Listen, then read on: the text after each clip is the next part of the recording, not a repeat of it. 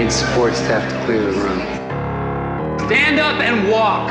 Now. Hello and welcome to The Watch. My name is Chris Ryan. I am an editor at TheRinger.com, and joining me on the other line, he knows it was Julie Bowen all along. It's Andy Greenwald. Great to see you. Great to be here. Great to see you too. We have a fun episode of The Watch today. Sadly, no Ethan Hawke, but you can't win them all. Today we're talking about Donald Glover's new overall deal at Amazon and the latest episode of WandaVision, all coming up next on The Watch. This episode is brought to you by Hulu. Hey there. You know that Hulu has movies, right?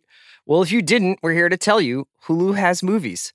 Hulu has acclaimed movies like All of Us Strangers starring Paul Mescal and Andrew Scott, Suncoast starring Woody Harrelson and Laura Linney, and Cat Person with Emilia Jones and Nicholas Braun. So head over to Hulu if you like movies because you guessed it, Hulu has movies. This episode is brought to you by Empower. You got money questions like, can I retire early? What are my best savings options? Can I afford to pay for my kids' education? Luckily, Empower has all the answers. With Empower's real-time dashboard and real live conversations, you get clarity on your real-life financial goals. So join 18 million Americans and Empower what's next. Start today at empower.com. Tap the banner or visit this episode's page to learn more. Sponsored by Empower, not an endorsement or a statement of satisfaction by a client.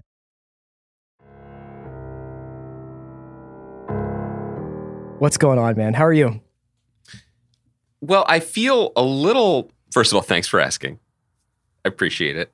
I feel a little churlish because I was going to comment on the fact that it's 79 degrees and sunny here.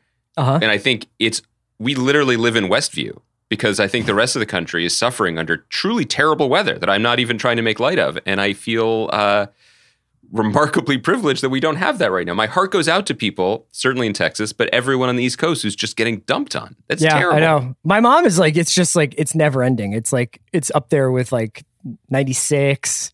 What was the year in the 80s that was just like I built Hoth outside of my house?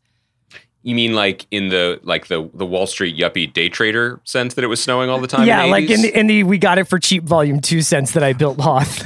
Like Jay McInerney was building Hoth near the West Side Highway where the bread bakers are. I don't remember the specific year of our youth in which we built snowmen relatively near one another. No. Not in the Jeezy sense. No, I don't remember that. Andy, there was a couple of news things I wanted to talk to you about before we did WandaVision, as we typically do on Mondays. First of all, did you watch anything cool this weekend? I like starting with this question. Did I watch anything cool this weekend? No, it was a pretty not much screen time. Not much screen time this weekend. Did you read? Did you? I did. Yeah, I've been. Thanks. For I don't know. We're just talking. We're just two guys. You're really poking around, and I appreciate it. I don't have anything new to report on my screen time this weekend. Did you watch anything cool? Yeah, no, I checked out Behind Her Eyes, which I would like to talk about at length with someone. That is an erotic thriller on Netflix, starring Eve Hewson, who we love from The Nick, which is now streaming on HBO Max. We're going to talk about that. And we could talk about that. But Behind Her Eyes is quite a ride.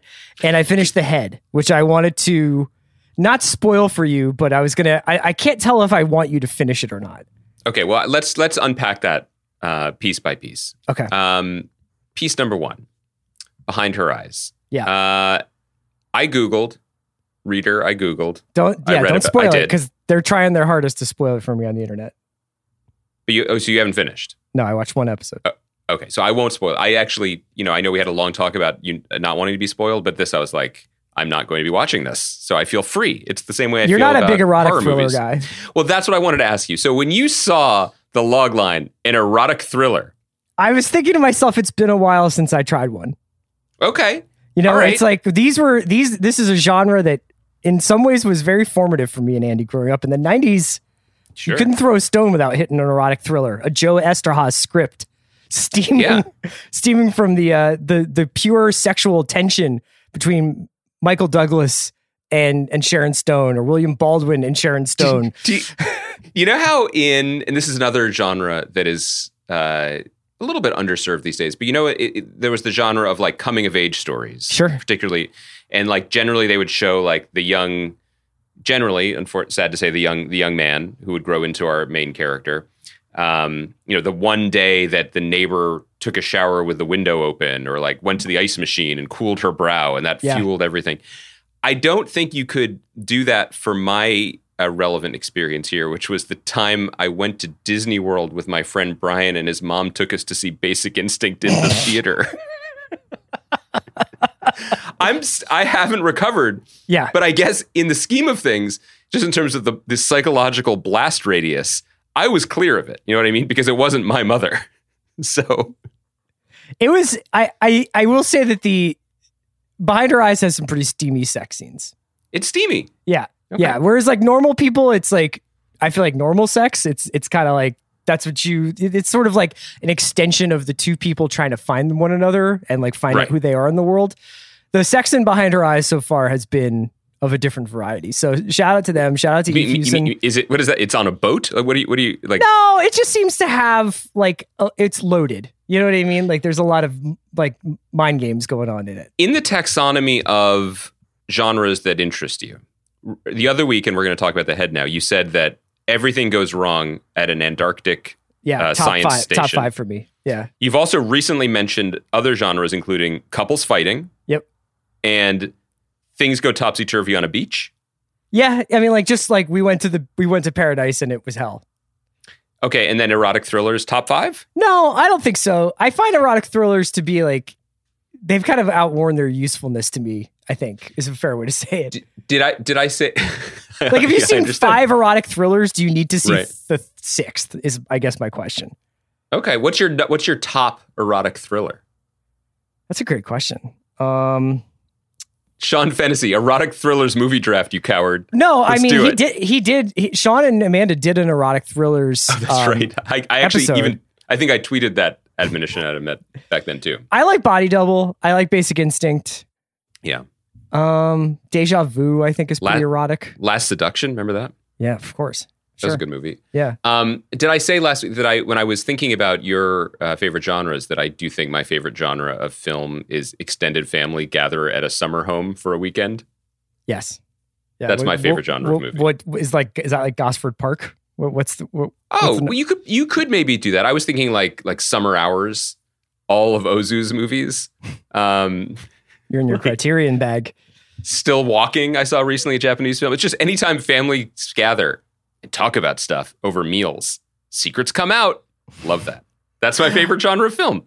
Yeah, but I did finish The Head. Highly recommend for... Go ahead, what were we going to say? I wanted to ask you, because we called attention to The Head the other week. An Arctic thriller, really clever conceit. A lot of fun to talk about the first few episodes with you. And I did try to dip back in, and I got to tell you, I found it a struggle, because you found it the opposite of an erotic thriller. I did. I still like the conceit, and I wanted to know what was going on, but I would say that the dialogue does sound like it's been run through a Canary Island through Iceland filter. There were a couple of times watching The Head where I couldn't tell if I was watching something dubbed.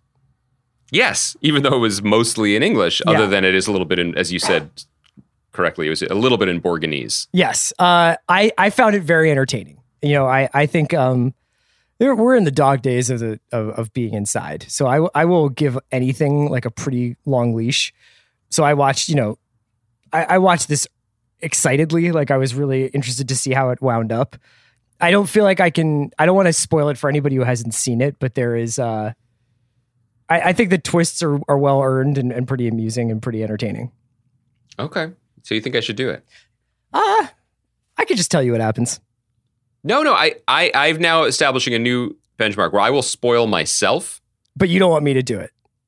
No. Is that an erotic thriller? Are we sketching out the parameters? Is this consensual? Is this okay?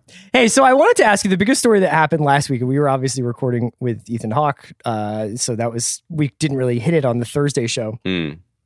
Was the announcement that Donald Glover had signed this new overall deal at Amazon. And as the streamers have gotten up and running and have started to grind more stuff out, I feel like in the last 15 months, especially 20 months, especially, we've heard a lot of announcements of these overall deals.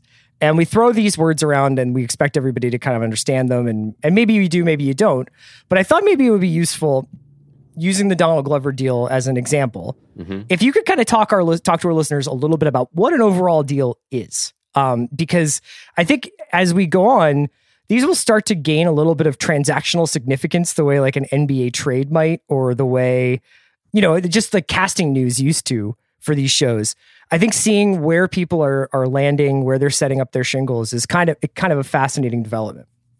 Yeah, I mean, I think that there's certainly, like with many things, there's levels to them. But big picture, an overall deal is a deal that an artist, generally a writer/producer, will sign with a studio, which puts them exclusively, aligns them exclusively with that studio for all of their TV work. I guess you could also see one where it's for all of their work if it's the studio in question does TV and films, but often one is carved out over the other.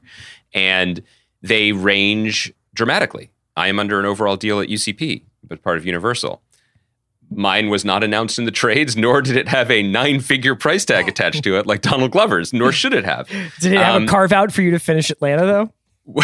Weirdly, I did ask for that and it was denied, but I did get a carve out to continue my starring role as Lando Calrissian in upcoming Star Wars adventures. From a artist, writer, producer, director perspective, the reason you might want an overall deal is first and foremost, obviously, job security. If you are working in television, you are generally paid in kind of a haphazard fashion, depending on your deliverables. Your deal for writing or producing a TV show might be dependent on, a format document, then an outline, and then a script, and then if that script is accepted, and then revisions, and then if it goes to series, then your producing fee per episodes. If you are under an overall deal, you are paid a lump sum every month, and all of those other benchmarks that I mentioned are called charge-offs, basically, against the overall value of the deal. So if you were incredibly prolific, potentially you could out-earn your overall deal and be paid on top of it if the amount of work you're doing for the studio goes far and beyond the number that they had agreed to pay you for a year, 2 years, or 3 years. Once you're getting into these mega deals, which generally happen only for the biggest stars or the biggest multi-hyphenates. The Glovers, the J.J. Abrams over at Warner HBO Max, yeah. Well, I think there's even a tier beyond that. So for Donald Glover or Phoebe Waller-Bridge, who are starring together in Mr. and Mrs. Smith for Amazon, they are stars themselves and actors who also write and create their own vehicles and potentially create their own vehicles for others. When you get up to like the Shonda Rhimes, J.J. Abrams category, you're bringing an entire company into your studio and under the rubric of your studio. And there's going to be a vast number of projects as well as a vast number of employees being folded in. This was significant to me for a number of reasons. One, I mean, we predicted it on the podcast the other week. You predicted it, yeah. Yeah, but anything I say, we say, unless it's about erotic thrillers, in which case I feel like we should be very clear who's articulating what. We don't know the particulars. We certainly don't know the status of Donald Glover's relationship with FX, which has been hugely mutually beneficial to them, or what Amazon was offering. I think you could safely say that in the pre-Disney merger days, Amazon could definitely outspend FX.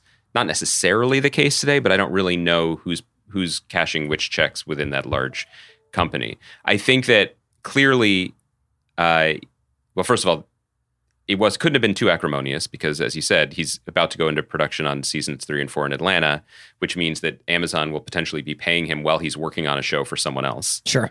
Those seasons are going to get done.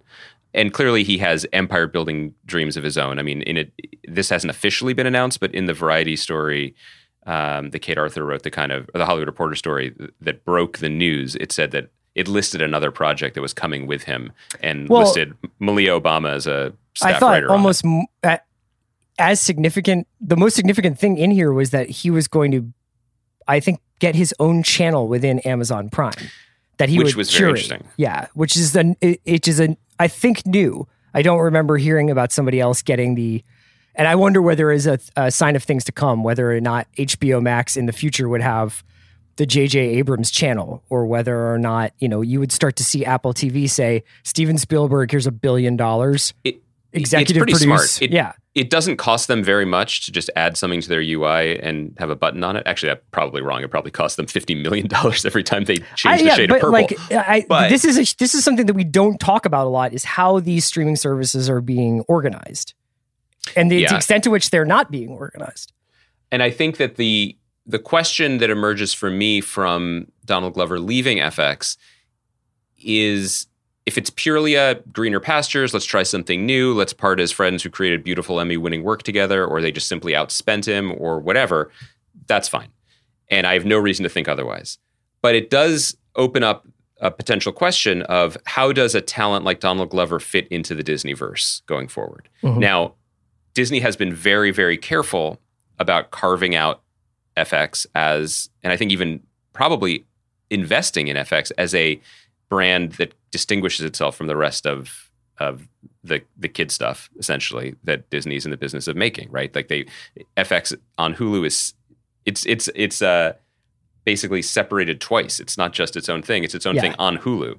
Yes. So clearly, they are still investing in more grown-up fare, but how far does that stretch, and how much of Donald Glover leaving has to do with him either not wanting to or not liking any deals that were offered to play Lando in the future, or how much of this has to do with the Deadpool script. It was supposed to be a Deadpool animated series that he was going to do for FX, and that never made it to air. It's interesting. Clearly he thought that there were more opportunities for him if he took this deal. It's very exciting as people who are fans of him, and his brother came along for the ride too with his own overall deal within this larger mega deal. So it's exciting.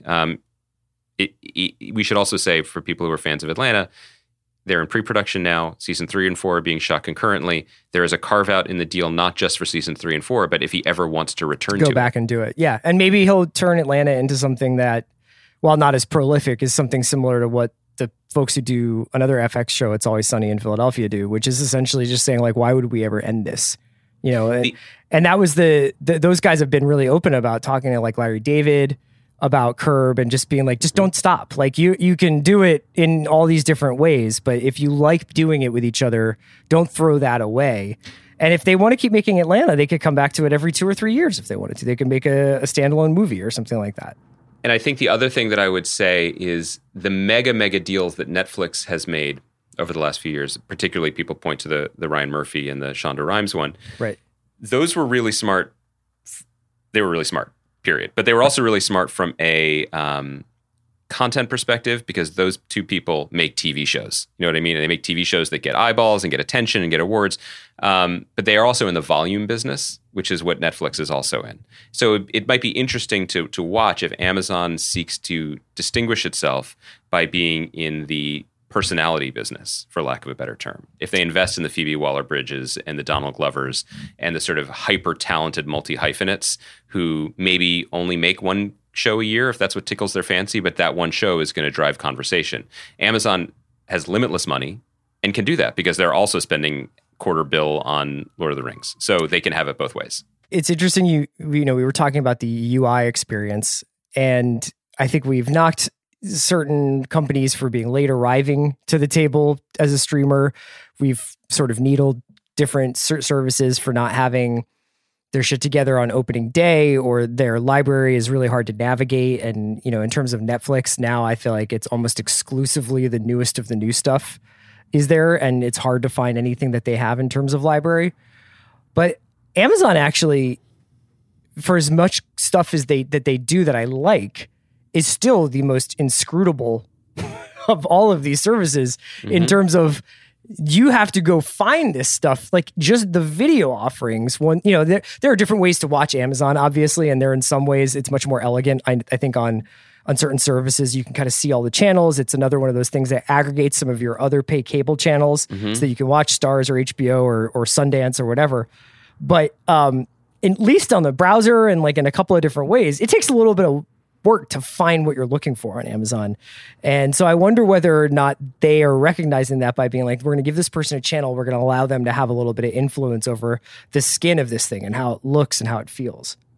Yeah, I think that also speaks to something that we've been chattering about for a while, which is I do think that a turn towards curation is in the future for a lot of these services.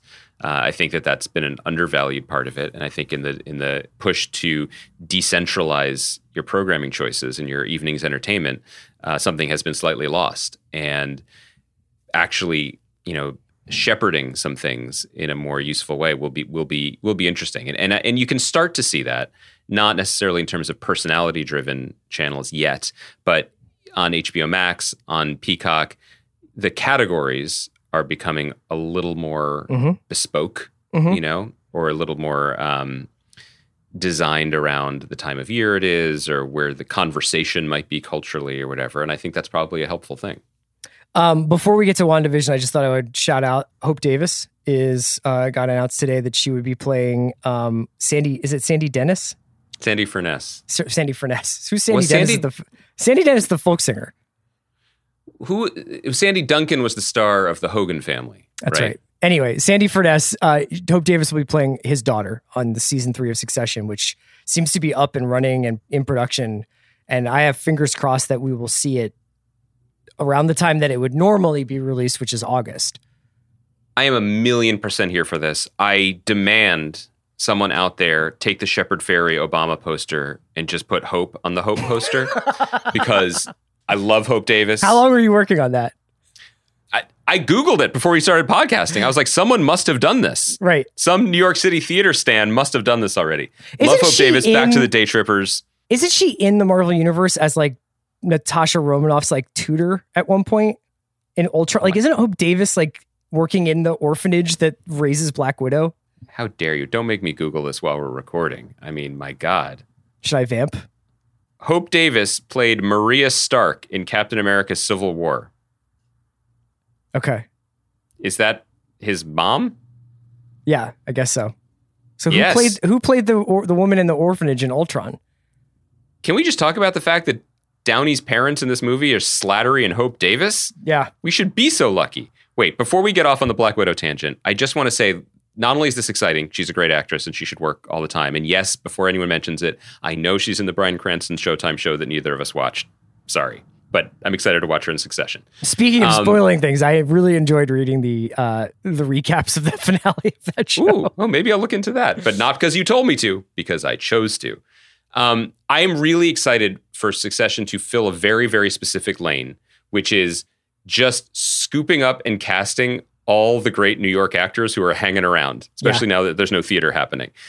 Already, she's playing Sandy Furness's daughter. That's the daughter of Larry Pine, a classic that guy who's basically in like every theater production, that's at least one show every season in New York. I think there's a lot of room on this road. Who are some of the people that you would like to see come into I think that what we're really looking at is the final big bad. Well, obviously like Logan is the big bad, but the final boss is Stanley Tucci for me. Wow. You want Tucci there? When he gets done with his trip around the globe, like he comes back to New York and does Succession. Oh, I want Crudup on this show. Oh, yeah. But don't you feel like the morning show is kind of like in the Succession universe already? Yeah, but I don't watch it. So I'm just talking, we're just specifically focused on my needs right now. You want Crudup, and we got Tucci. Who would be another draft pick? From the New York theater community? Yeah. Well, let me just go through the playbill I have of the production of Coast of Utopia I saw at Lincoln Center in 2006. Who is the lady who's like in all the revivals? Is it Kelly something? She's in like King and I and stuff? Kelly O'Hara? Yeah, let's get her in it. Kelly O'Hara would be great. That'd be dynamite. I love this. Let's shout out to all the Watch Theater heads. You are not well served on this podcast, but we do our best. They're better served on this podcast than they are on any other Ringer podcast. That's fair. Before we move on, you mentioned it before. Let's just call attention to the fact that two great shows of the 21st century that were lost unfairly to streaming are now both on HBO Max, where they always should have been. And these were the Cinemax originals, The Nick and Banshee, and iCarly. Yeah. No, sorry. And finally, speaking of erotic thrillers, Cinemax had a lot to offer this last century. I mean, like, their brief moment as prestige TV aside, for most of my life, Cinemax has either been Skinemax or it's been where like guys break one another's legs. Why can't it be both? I know, right? Usually one leads to the other in the hothouse environment of Cinemax. quick backstory here, as Chris was saying, Cinemax was like the extra channel for people who don't even remember cable that you could also, for an extra fee on your HBO subscription, you could get. And they showed movies during the day, and then they showed a different kind of movie later at night. Yeah. In the last decade, as prestige television was exploding, there was an effort within HBO to begin promoting original programming on Cinemax, and started with a show like Strike Back, which is, kind of a ripped action show that was well made, but it was basically trying to skiff on the same kind of vibes that it had been. Things turbocharged a bunch of years ago when Steven Soderbergh directed The Knick, starring Clive Owen, premiered on Cinemax. We've covered this before. The reason the show was on Cinemax was because it was in development at HBO, but the development pipeline at HBO, because they only programmed for Sunday nights, was notoriously clogged up and slow. And Soderbergh is like, I don't do slow. I'm going to do this now, or I'm not going to do it at all. And so they shunted it to Cinemax. 2 brilliant seasons. One of the best medical shows in history, one of the best period shows in history. This is 2 seasons of television directed by one of our greatest living directors, with mind-blowing performances from Clive Owen and Andre Holland. And, I think if you know, you know. If you don't, you didn't have Cinemax, or you weren't aware of it. And it should be here to be seen, particularly because it might not even be over, because Soderbergh, as we reported last year, well, we didn't break the story, but we talked about it on the podcast, has basically gifted the franchise to Barry Jenkins with the hopes of resurrecting it with Andre Holland's character, with the original guys who wrote the show. That could be thrilling, but you'd be hard-pressed to find better TV to watch at this moment, if you haven't seen it, than The Knick. And it can feel very overwhelming to keep up with television. I would just say that The Knick is better than most of what's on right now. And, one of the cool things that you see happen recently is that, just especially in the Netflix top 10, like this random thing will show up in the top 10. Sometimes it's Den of Thieves or whatever, but and I love Den of Thieves, but sometimes it's something, just kind of like from that recent nostalgia era, like something from the last 10 years.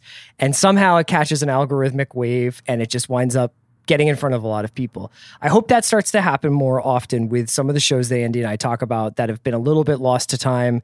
Maybe they were cut short a little too prematurely, or maybe like not enough people knew about it.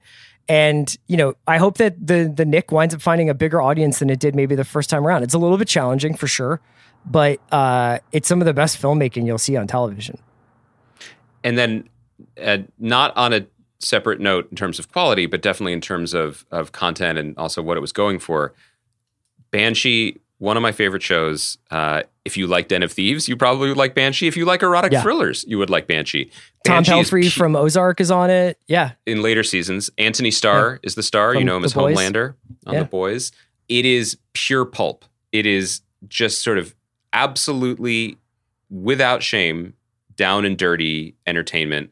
Crazy violence, crazy fight scenes, and about a unnamed criminal who impersonates the sheriff in a just existentially corrupt small Pennsylvania town. It's a blast. And I know people have been clamoring for us to cover what might end up being the last Cinemax original show, a show called Warrior, that was created by Jonathan Tropper, who is also the co-creator and was eventually the sole showrunner of Banshee. So if you've missed that link in the development of your favorite action TV shows, check it out. The only thing I'm holding out hope for, and I'll just say it loud and proud again, is Quarry, which I think is the best pulp noir show maybe ever on TV. A 1-season wonder, should have been many more. And hopefully HBO Max throws that up there soon. Let's take a quick break. When we come back, we'll talk about WandaVision. This episode is brought to you by Hulu. Hey there. You know that Hulu has movies, right? Well, if you didn't, we're here to tell you Hulu has movies. Hulu has acclaimed movies like All of Us Strangers starring Paul Mescal and Andrew Scott, Suncoast starring Woody Harrelson and Laura Linney, and Cat Person with Emilia Jones and Nicholas Braun. So head over to Hulu if you like movies, because you guessed it, Hulu has movies. This episode is brought to you by Empower. You got money questions like, can I retire early? What are my best savings options? Can I afford to pay for my kids' education? Luckily, Empower has all the answers. With Empower's real-time dashboard and real live conversations, you get clarity on your real life financial goals. So join 18 million Americans and empower what's next. Start today at empower.com. Tap the banner or visit this episode's page to learn more. Sponsored by Empower, not an endorsement or statement of satisfaction by a client. This episode is brought to you by Lululemon. Guys, if you're ready for a new pair of pants, try one of Lululemon's ABC pants. They're made to make you look and feel good. And there's lots of different styles to choose from. My favorite, because I walk around LA every day, I like the joggers. I'm not jogging, I'm just walking fast. But if you're working out, I would try them out. And if you want something a little sleek, maybe business-like, maybe try the ABC Slim Fit trouser. But I am a joggers guy. Once COVID happened, I was just like, I want to wear jogging pants and joggers and all kinds of soft pants as much as I possibly can, especially when I'm working out. Ultra comfortable and versatile. ABC pants are really in a league of their own. Buy a pair right now at Lululemon.com.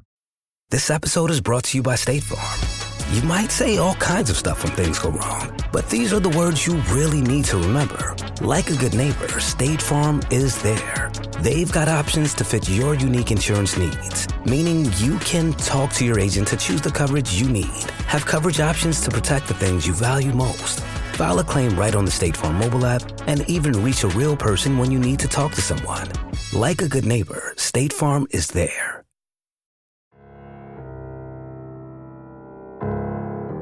All right, brother. Like we do every Monday, we're going to break down the last episode of the most recent episode of WandaVision. This was the Modern Family Office episode. This is the Breaking the Fourth Wall episode. This is Elizabeth Olsen going full Julie Bowen episode. And I thought we could start our conversation. This is going to be a spoilerific talk about what happens in this episode. So if you haven't gotten a chance to watch it, just wait until you do. But I wanted to start off this episode with a tweet from our old buddy Mark Harris, who is obviously one of the great cultural critics, and just somebody that Andy and I admire quite a bit. And biographer of Mike Nichols, new book out now. Here's a plug. Yeah.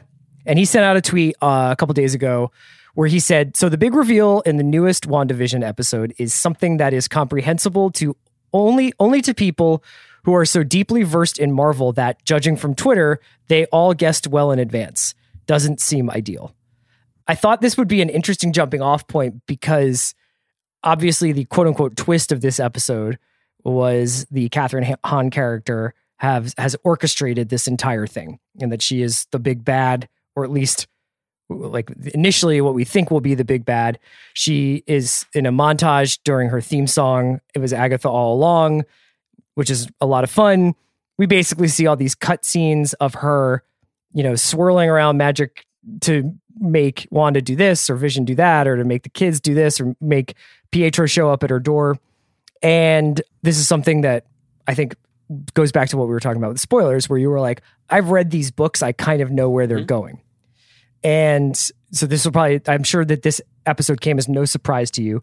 I will say, without giving anything away, and we could still see this, the drumbeat on the streets was a lot louder than it's Agatha. The drum, I think that there was an expectation that there was going to be a slightly more significant twist or reveal. I think that there still might be. Yeah, we still got 2 more episodes. But let's talk a little bit about this. Did you find this twist, so to speak, fun, disappointing? What, did you even consider it a twist since you probably knew it was happening anyway? I agree with Mark's tweet. I mean, I all the caveats that we've been saying about the show apply. Elizabeth Olsen was great. Mm-hmm. She did a great Julie Bowen. Catherine Hahn is delightful. The show's, Matt Shackman, the director, deserves credit for this especially. The show's mastery at this stage in its run of the different, quite discordant pieces. Visual languages, is really something. I thought maybe more so than earlier in the season when they were starting to merge the worlds. This one, it didn't feel like they were pieced together from different shows. It felt all of a piece, even though what's going on outside of the Hex or outside of Westview is obviously different from what's going on inside of it. All of that is true. There were moments of actual pathos and charm and wit and pleasure to be found in the episode. But ultimately, I did find myself totally perplexed by what it was all for. Specifically, to Mark's point, what does this mean to anybody who hasn't read the comic books but has taken a liking to these characters and their fascinating connection to each other and significance to the larger Marvel Cinematic Universe, who is really checking for it to be a witch that they didn't know about? You know what I mean? It's very bizarre to me, and it reminded me of something that I'm not proud of, but I'm going to admit on this podcast because it's just us, which is a couple of weeks ago, in a bored moment, I was sort of flipping around on my phone, and I found an old app, an endless runner game called Subway Surfers that I downloaded in like 2012. Mm-hmm. And by God, that's still on your phone from 2012? Yeah, like on the 6th page of apps or whatever. And by God, if I didn't slip like a junkie who thinks you can like just one more hit. And for a couple days, I was like, boy, I'm accomplishing a lot here. And then I remembered there's no accomplishment. It just is a simulacrum of accomplishment where you get coins and you feel like you've advanced somehow, maybe a high score or a new character. But it's just the same thing over and over and over. And that is part of the charm and part of its insidious appeal. And it kind of left me with the same empty feeling that this episode did. Because yes, there are 2 episodes to go. Yes, it's masterfully done. But I don't know, especially because it is so, again, to Mark's point, and I'm impressed that he was able to make, he was so efficient in his expression of disbelief. He used 260 characters or so, and I'm still talking.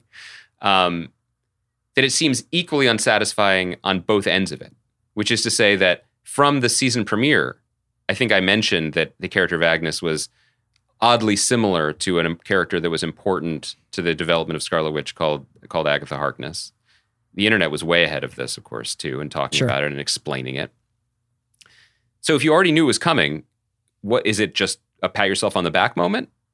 And if you didn't know it was coming, what do you care? And so it's a strange exercise, and maybe this is the moment or the beginning of the moment when my own personal relationship with the MCU gets challenged a little bit, because I'm just feeling week to week, and I may have even said this last week, so it's becoming a week to week deja vu trapped in Westview of my mind for you guys, that there was something particularly useful about going to the movies, having 2 hours of like, and then never thinking about it again until the next movie. Now that we are taking our week-to-week prestige discourse and applying it to a Marvel event movie, essentially, it's leaving me wanting. The way that they're doing these episodes, where each one has this sort of distinct feel because of the homage it's paying towards whatever decade of television that it's being sort of reverential about, makes, I think, us feel like these episodes are more episodic than they are. I noticed kind of the way that this episode was laid out. While it had a twist ending, it was essentially like 20 minutes from the late second act of a movie. You know, it didn't really have like a beginning, middle, and end. I didn't necessarily think that in traditional terms, the way you kind of think of an episode as having maybe a little bit of thematic cohesion as well as like obvious visual cohesion. It's just kind of like 3 yards in a pile of dirt, New York Giants 1980 style offense, where you just like hand it off to Joe Morris and you get a couple of yards downfield, and then you're like, okay, we did it, first down. And that will probably be lost on most people who are really deep into WandaVision, but you get my drift. Let me ask you this. So one of the things I like to do is watch WandaVision and then immediately kind of start reading about what I just watched. And that scholarship is sort of divorced from the show, I think.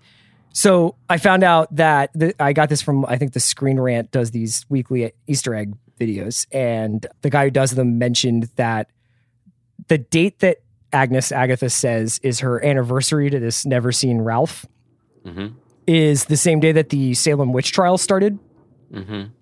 And I have a hard time believing that they're going to have time to get into that. I mean, maybe next week, if they do like a long monologue of exposition with her, she'll mention it. But that's the kind of thing that gives you this weird sugar rush of like, ooh, really? And then I'm like, well, I don't really know what that effectively changes about my appreciation of the character or the show or anything. I mean, like, they are very good at layering shit in and then showing just enough so that someone will make an Easter eggs video about it or will be able to unpack it. But I'm not so sure if it really changes how I felt about the show at all. It's just an interesting added benefit to going along on this every week, rather than, like if you read about like why they chose this person's character name on Lost and then read the biblical story of that character, you understand that they might be the original something. And I know that like, I'm not trying to say like it was cool when Lost did it, but it's kind of corny now. But I do think it's like they have kind of tapped into this ability to be engaged with something that almost is free of the text completely. Well, I'll speak to the Lost point, which I think is a really good one and a good distinction to make. Regardless of what you felt about Lost or ultimately felt about Lost, there were stakes in Lost because they were original characters heading towards a conclusion, one way or another. And so to go deep into the text, and whether it means you start reading about John Locke and Hume and all the philosophers that were mentioned, or the Egyptian mythology, did all of it add up to something? Not necessarily, but all of it influenced our understanding of the characters and allowed us to make predictive games or hopes or suppositions about where these people who we become invested in might end up. In Marvel, the noise is the signal. It's all noise, and there's so much of it to draw from. Agatha Harkness in the comic books is a witch who was around in Salem, and has a connection to a character that a lot of Marvel fans want to show up, who is literally the devil, Mephisto. They want Mephisto involved in this. So is that Ralph? And maybe. Could be. What does it change if it is or it isn't? I think from a macro perspective, I'll say something that I think we've articulated before or tried to, which is I wholeheartedly support and even enjoy Kevin Feige and the rest of the brain trust at Marvel's commitment to the most bonkerballs corners of their comic book universe. There's a version of this opportunity to make a TV show where they say, well, we have these two Avengers characters, let's just have them have more Avengers adventures. And instead, they are steering right into the skid, which is that over her 60-year history of publication, the Scarlet Witch has been an evil mutant, an Avenger, a actual witch, with connections to the actual devil, and back again. So kudos to them for embracing all of it. That's what good comic book storytelling often can do.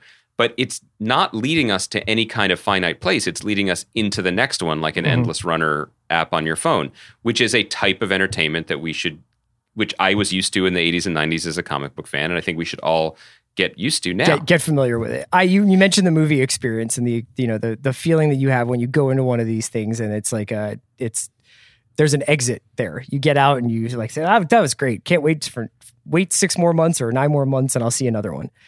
I found that was nagging at me a little bit with some of the science of this episode. I think in the movies, when they're like, we have to lift Sokovia up and then stop it from getting dropped on the ground, or we have to take it up even higher, or whatever the fuck happens in that movie, you're just kind of like, yeah, this is so loud and big. I'm not going to spend too much time thinking about it.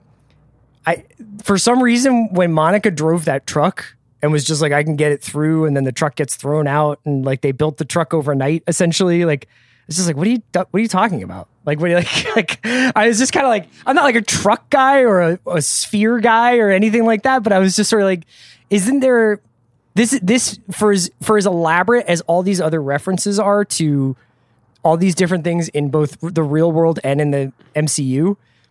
Sometimes they still have like pretty goofy ass action sequences or just like physical sequences. My favorite part was when the FBI agent, who has no attachment whatever to the special government space unit that's controlling the situation, started barking orders at the space truck as it went into the extra dimensional whatever. That being said, I do think that it's been cool to see what I have to imagine is the last few times we'll see Bettany as Vision. I mean, no one ever really dies in these things, but like, I feel like it's definitely setting us up for well, I mean, he doesn't exist outside of this place, right? Yeah, but she can change reality. I mean, I think that what we're opening up. Aren't we learning that that's not a good thing?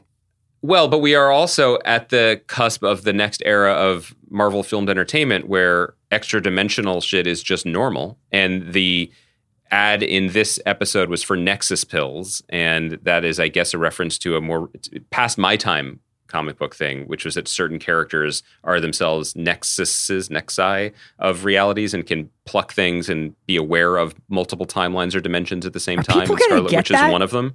No, but what they're gonna do No, but are people going to be like, first of all, cool, there's 3 Scarlet Witches and there's like one world in which Vision is still alive? First of all, don't you think that all bloggers should just be sending thank you cards to the show? Because like Marvel's putting this stuff out here and is single-handedly now, Disney is propping up the old school blog economy that like a website can be like, here's the 19 things you missed. You know what I mean? Like that is content driving. So respect, we're talking about it. I think that I definitely don't think Paul Bettany's done doing this. I think that maybe it might feel like it for another episode or two. It might feel like it at the end of this season, but I think that there's clearly demand for it. I would also say I'll preface this by saying I don't think this was ever in play or a possibility, but there is a moment when Feige could have made a more, I think, creatively fascinating choice.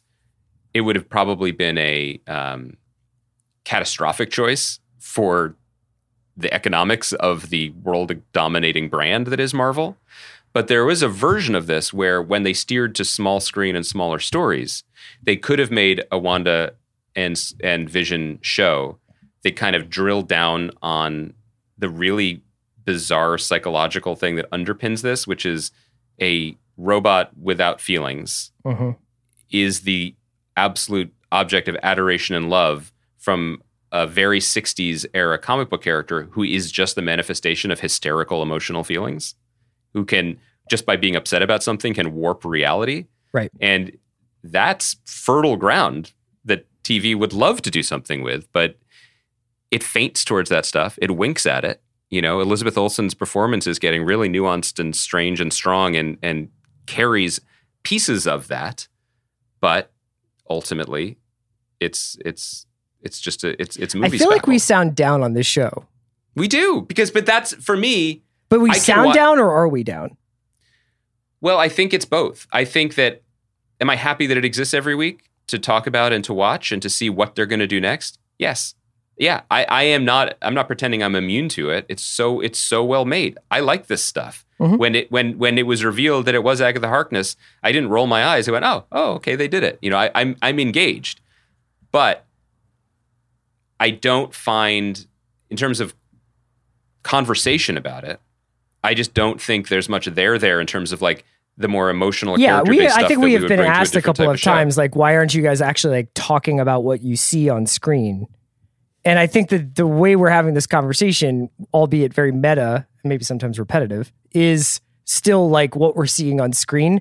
I don't really know that you need us to go through beat by beat and be like, it was real funny when they punched the guy at the circus and get in the truck. And it was also really funny when she builds this, like she has the crew go out and work on the stoplight and then the kids cross. And the idea that there's part of her mind that is trying to stop Vision from getting back to her because that will probably end this whole charade. Well, we could talk about the birth of a new hero in Monica Rambeau, I guess, beginning to become... she's Photon or Spectrum? I mean, I guess, I don't know if they've decided yet. Right. But she's on her way to becoming an Avenger or whatever she's going to be. So we can end by asking you this. Andy, the guy who loves watching this show, or doesn't, but like is watching this show. Joe Sixpack. What's the save here? Is it blow my fucking mind with the next phase of the MCU coming off the top rope, and now we know what's going on, and Ralph is Mephisto, and like it's just like we know the new villain of the next 5 years of our lives? Is it Kramer versus Kramer with these two people like being like, we can't be together because like even if it's good for us or good for me, it's bad for all these other people. There's no way to do it safely. I can't manifest you back into the real world without basically taking over the minds of all these people in this town. Or is it, I don't know. I mean, because we're kind of at the moment where it's like the last 2 episodes it would stand to reason would be a Marvel movie. I don't think that they don't have that many more TV tropes to pay homage to.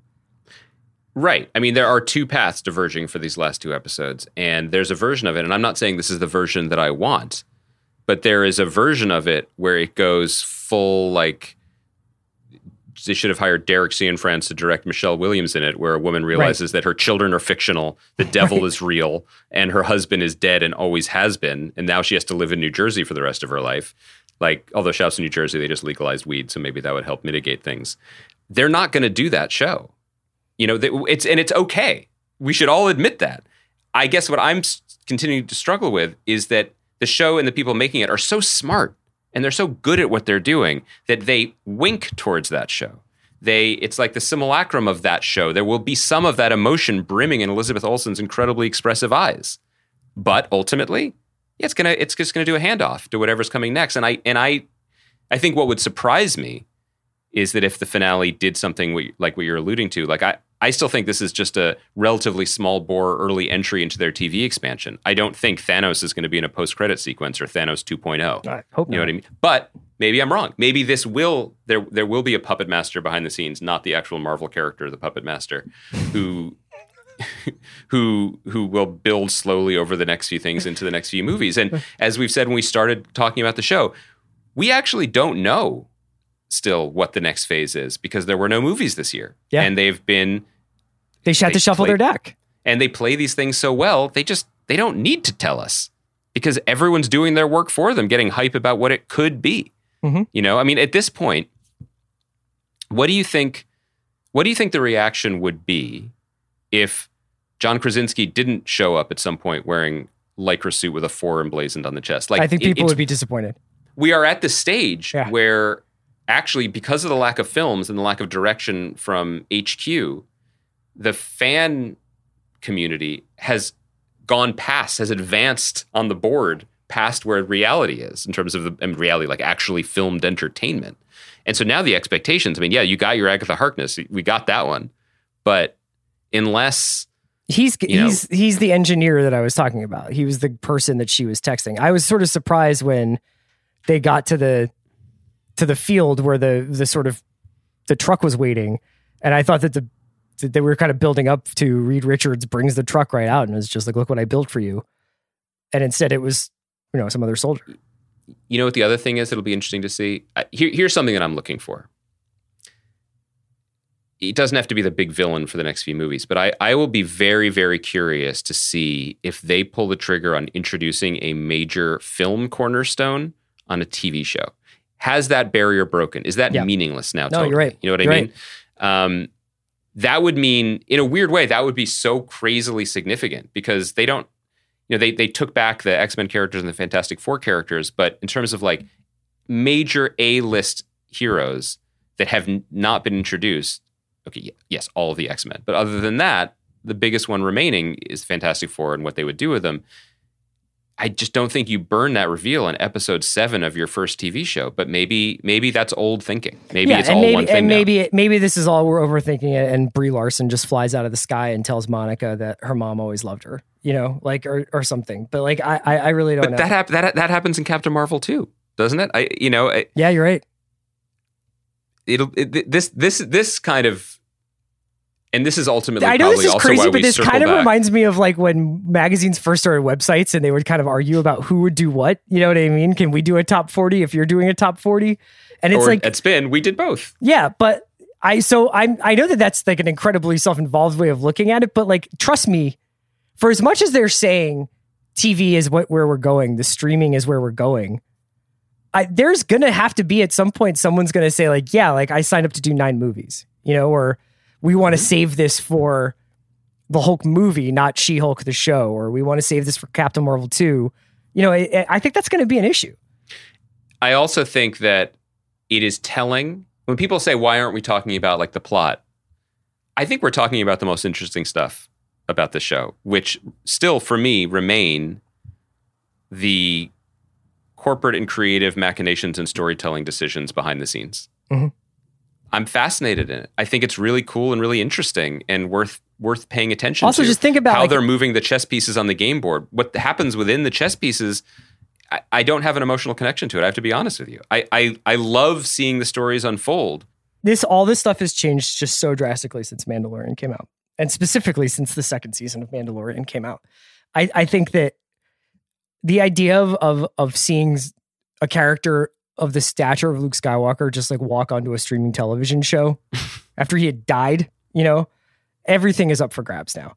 And so nothing would shock me. It wouldn't shock me if Steve Rogers is in Falcon the Winter Soldier. It wouldn't shock me if anything could happen in the next 2 episodes of this show. But I can't believe, like, this is one of those things where they're like, you know, for thousands of years, we just rode horses or walked. And then like in 25 years, we were taking bullet trains. It was like, that's how I feel like on TV, where it's like 5 years ago, this was like impossible. And we were only just starting to be like, Matthew McConaughey does television. What a world. And now we're fucking going towards like, this is all going to be the same thing. And how they dole out these major plot points that they're sitting on and these characters that they're developing is going to be really, really, really, really fascinating. But I am still waiting to see the full commitment to integration. I'm waiting to see, like, I actually don't care if they do it. I guess I'm curious to see if they will do it. And what I mean by that is when Agents of S.H.I.E.L.D. premiered, like 8 years ago or whenever that was, there was a lot of talk that this was absolutely in the movie universe. Here's Agent Coulson, who you remember from the movies. And now that show, well, very successful in its own right, did fall prey to the intramural squabbling between Marvel TV and the movies. And basically they had to just, ultimately, all they could ever do was say, boy, that was crazy, that thing that happened. Let's swoop in and clean up the damage. Like there really wasn't any overlap. It was storytelling spackle between the movies. And though much has changed and we're dealing with the actual characters now who we also see in the movies, I think in terms of moving the storytelling ball forward, I don't know, we might still be in that same pattern. And for example, we haven't seen Falcon and Winter Soldier yet. We're going to see it next month. My guess is it's kind of a series about the legacy of Steve Rogers and Captain America and who deserves to carry the shield. And neither of those dudes are going to become Captain America during the series unless it happens at the very last scene of the very last episode, setting up Sebastian Stan or Anthony Mackie's debut as Captain America in the next big movie. Right. Do you know what I mean? Of course. None of this devalues it, but I guess all this is to say, I like playing Endless Runners too. I just feel a little bit hollow-eyed and vacant after I play them for a long time. We can wrap it up there. I think we're going to probably talk about Nomadland on Thursday. If people haven't got a chance to check it out, they should do so on Hulu. We'll also talk about some other stuff. It's great to see you as always. Is Nomadland a Eternals prequel officially? Nomad, by the way, a character from the Captain America Does he do a lot of work with Puppet Master? They've been known to squabble on occasion. Yeah, I'm gonna send you some JPEGs of Puppet Master. Please do. So you know all right, talk to you soon, man. Great job, Franz.